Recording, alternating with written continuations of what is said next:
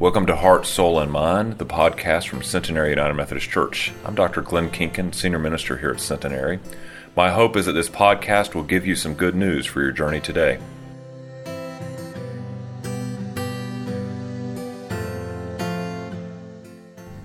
Let us hear now our reading for this morning from the Gospel of Matthew. This is how the birth of Jesus the Messiah came about. His mother Mary was pledged to be married to Joseph, but before they came together, she was found to be pregnant through the Holy Spirit. Because Joseph, her husband, was faithful to the law and yet did not want to expose her to public disgrace, he had in mind to divorce her quietly.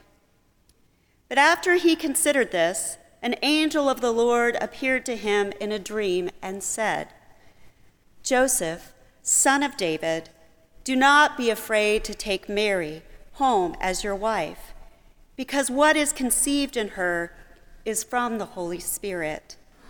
She will give birth to a son, and you are to give him the name Jesus, because he will save his people from their sins." All this took place to fulfill what the Lord had said through the prophet. "The virgin will conceive and give birth to a son, and they will call him Emmanuel," which means God with us. When Joseph woke up, he did what the angel of the Lord had commanded him and took Mary home as his wife. But he did not consummate their marriage until she gave birth to a son, and he gave him the name Jesus. This is the word of God for the people of God. Thanks be to God. Would you pray with me?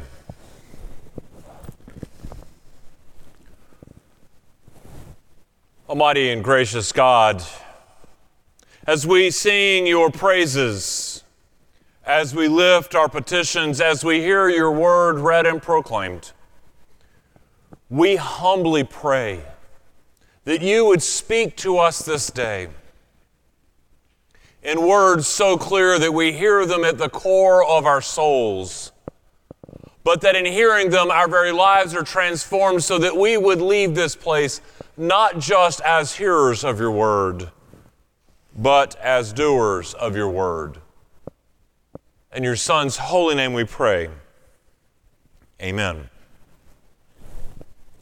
It was the 5 o'clock Christmas Eve service, the most popular service, the most crowded one in all the church. The sanctuary is already full, almost 25% over capacity, because let's face it, on Christmas Eve, we will sit closer together so that everyone can get in the sanctuary. But even though it was full, we were already sending folks over to the fellowship hall for overflow capacity. The fellowship hall was filling up, and in walked the mother and daughter. Now let me describe the look on the daughter's face. Sullen, sultry. She'd rather be anywhere else but in church. You could tell it had not been the best afternoon for her. And then came her mother. Fire in her eyes, dragging her teenage daughter. You could tell it had not been a great afternoon for her either. And that she would rather be anywhere else but right here at the moment. And I opened my mouth, and here are the words that came out. "Merry Christmas." Now, if looks could kill, Mosby Vogler would be sizing me up for a funeral, for a coffin at that moment. But with one foot in the grave, I finished my Christmas greeting and said, "I'm so glad you're here." Maybe not my smartest phrase, but it was true. And she looked at her daughter, she looked at me, and she said, "By the grace of God, there better be a seat in here for us." Oh, it gets better. Because you know that moment where you open your mouth and the words that come out are not your words, or at least that's the line I'm exclaiming today. They're someone else's, maybe God's words. Here's what I said. "Well, you've come to the right spot. We're in the grace business." She wasn't sure what to do with that. And then I wasn't sure what to do with it either. So as I carried her into the fellowship hall to find them a seat, my prayer at every step was, dear God, let there be a seat. Dear God, let there be a seat. Dear God, let there be a seat. The Lord provides. There was a seat. Mind you, it was the front row, but there was a seat nonetheless. The Christmas Eve service happened. The sacred story was told. Everyone sang Silent Night, lifted a candle, and then sang Joy to the World. Christ is born. I saw them standing in my usual spot in the narthex doing crowd control and hospitality on the way out. And she sought me out, the mother, and she said, I want to thank you, which I was relieved. I want to thank you. Your words were the words I needed at that moment because you were right. We needed to be here and we needed the grace of God. And as she walked away, I smiled and thought, once again, God's grace shines through our toughest days. See, as Matthew is writing his gospel to show the people that Jesus was the Messiah, he sort of does this by pulling in the prophecies of old and making sure that people understand that what has happened in Bethlehem has happened according to prophecy, that what Jesus' ministry about is entirely according to prophecy, that he is the Son of God, the Emmanuel, God with us. And so as it begins the passage today that Tammy just read, we begin to see how Matthew sets the tone for what is to come. It is about this child of love, this child of God's grace that has come to save the world. See, Jesus is the greatest gift given to us, his gift of grace. And when we understand that we have received it, then we too understand that we are called to share it. I mean, if we think back to of human history, we go all the way back to creation. Remember, the world was broken at the fall with Adam and Eve and the apple and the snake. Humanity struggled throughout the centuries trying to get back in right relationship with God. And though we tried over and over again, our imperfections and our shortcomings could not carry us the distance. And finally, God looked upon humanity and said, I will go and show them the way. And with that, he sent the Christ child. I think of a powerful image of what this looks like and really what the Christ child means for the world. If you look on the 5th page of your bulletin, you see a piece of art there. And in that piece of art, you see really what is wrapped up in this idea of grace. You have Eve standing there, sad, tears in her eyes, her head hung low, sullen as she could be because of what happened. Holding on to the apple, the reminder of her lack of faith, her lack of listening, her lack of trust. Her leg ensnared by the snake is a reminder of her past. But as you look at her brokenness and her fallenness, right across from her is Mary, pregnant. But if you look at her eyes, she's got kind eyes and a warm smile. She is touching Eve's cheek with this calm caress of one of sisterhood, of motherhood, one of grace that tells her it's going to be okay. But her other hand has pressed Eve's hand to her belly to let her feel the child within her that is growing, to let her feel it kick, to let her feel the vitality, to understand the joy, the peace, the hope, the awe, and the wonderment of the one to be born. And if you look in the bottom of the picture, you see that Mary is standing on the head of the snake as if to say she is stomping out what has happened, that the child that is come will free us from our bondage, from being trapped in the past. You see, it's a story of grace. A story of grace for you and me. It becomes very personal for us because we begin to realize that this grace has been given to every one of us in this room, but it's specifically given to us as individuals, that despite our imperfections, despite our shortcomings, despite our failures, that God's grace is here in this place for us. And it's always available. that when we come to the manger, the Christ, the child born, a babe in Bethlehem, is born for us. And by God's grace, we are freed from our imperfections and our past. But once we begin to realize the gift that has been given to us, we begin to understand how to take it deeper, how to use it to its fullest. And it starts within our own families, within our own friends, how we share that grace with the ones that we know. I think about Joseph. Joseph, when you think about the whole story of the birth of Christ, Joseph is a minor character, sort of in a supporting cast role. We hear about the shepherds and the angels. We hear about the wise men, about Mary and Jesus. We hear about them all. But Joseph, almost when he gets mentioned, he's mentioned as a +1 or on the side. But think about it from his perspective. He was on top of the world. This time of year, this is a time of year when people that are in love with each other, they get engaged to get married. Jesus was not yet on the horizon, and Joseph had the top of the world in front of him. He was betrothed, he was engaged, he had the love of his life, everything was great. He just wanted to live the life of a simple carpenter. He was excited about the wedding. And then he finds out she's pregnant.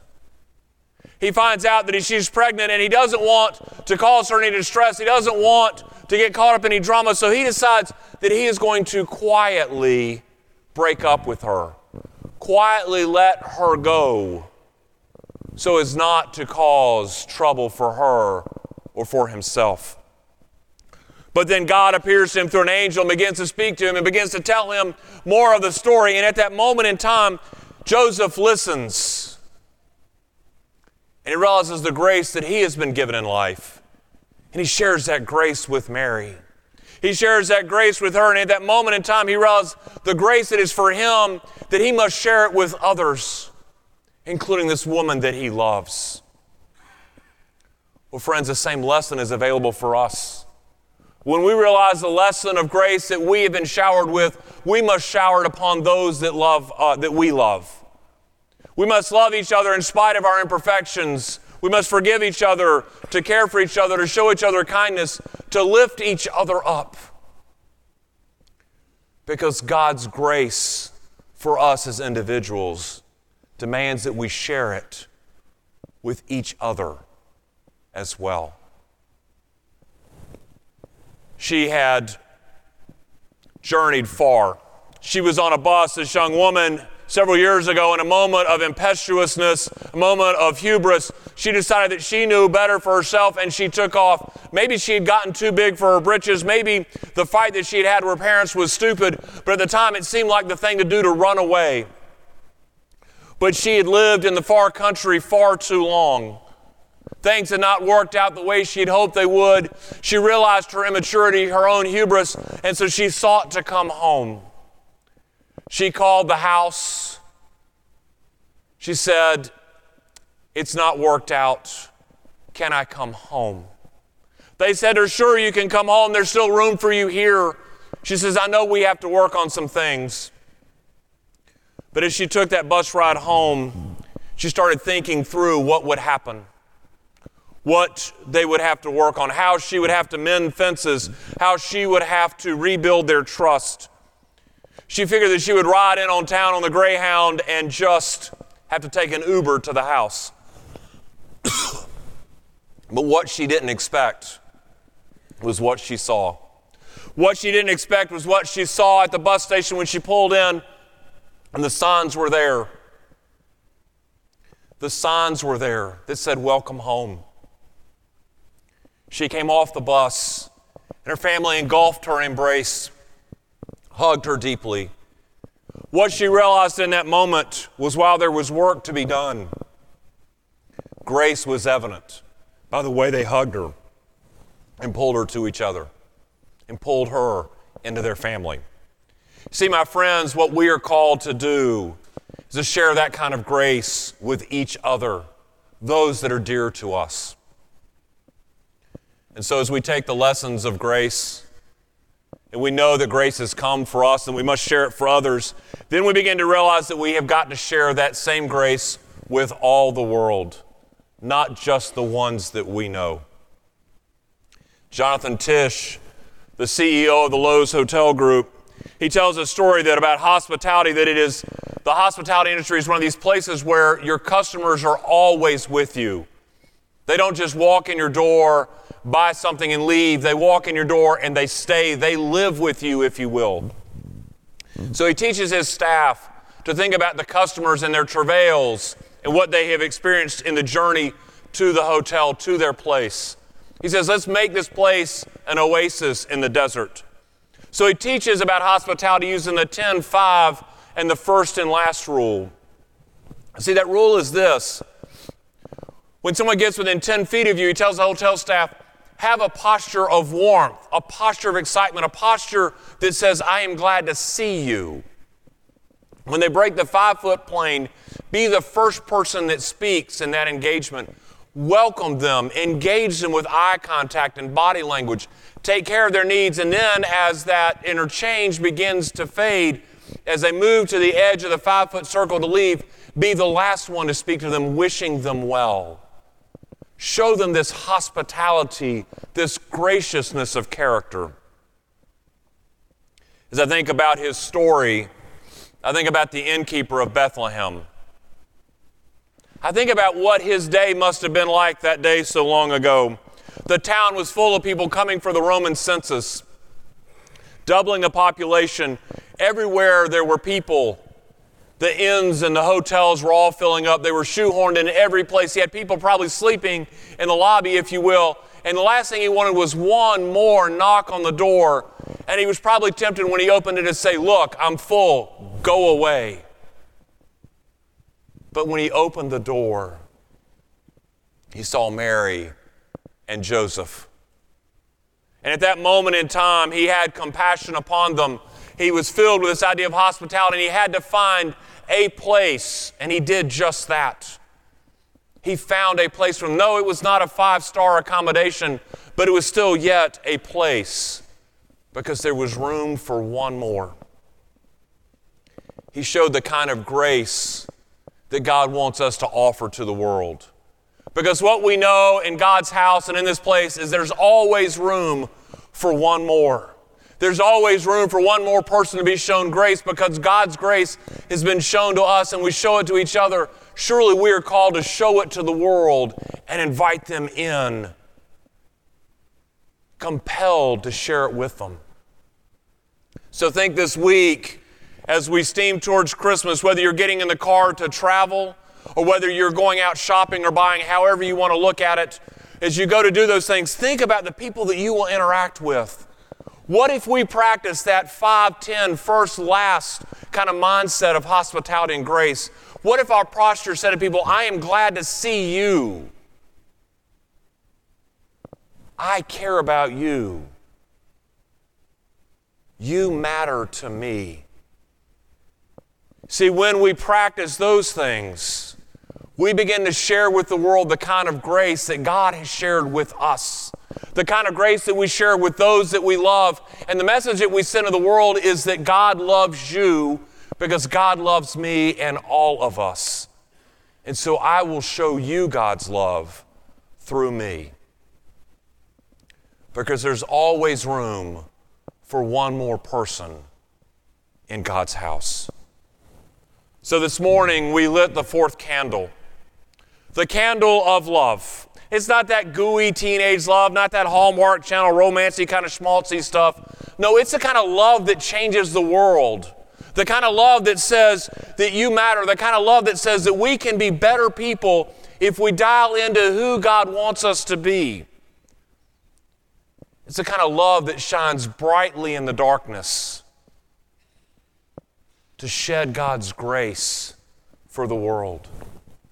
Because what we realize in this place is that God's grace has come for us. God's grace is the grace that we're to share with each other. And God's grace is what we're to carry out from this place and invite others in. Because in this place, we find a home of God's grace for a world that desperately needs it. To know that through hugs and smiles, warmth and greeting, that we can be freed from our past and live in the light that God wants for you, for me, and for all creation. So welcome home. This is a home of God's peace, God's love, God's hope, and most definitely, God's grace. Amen.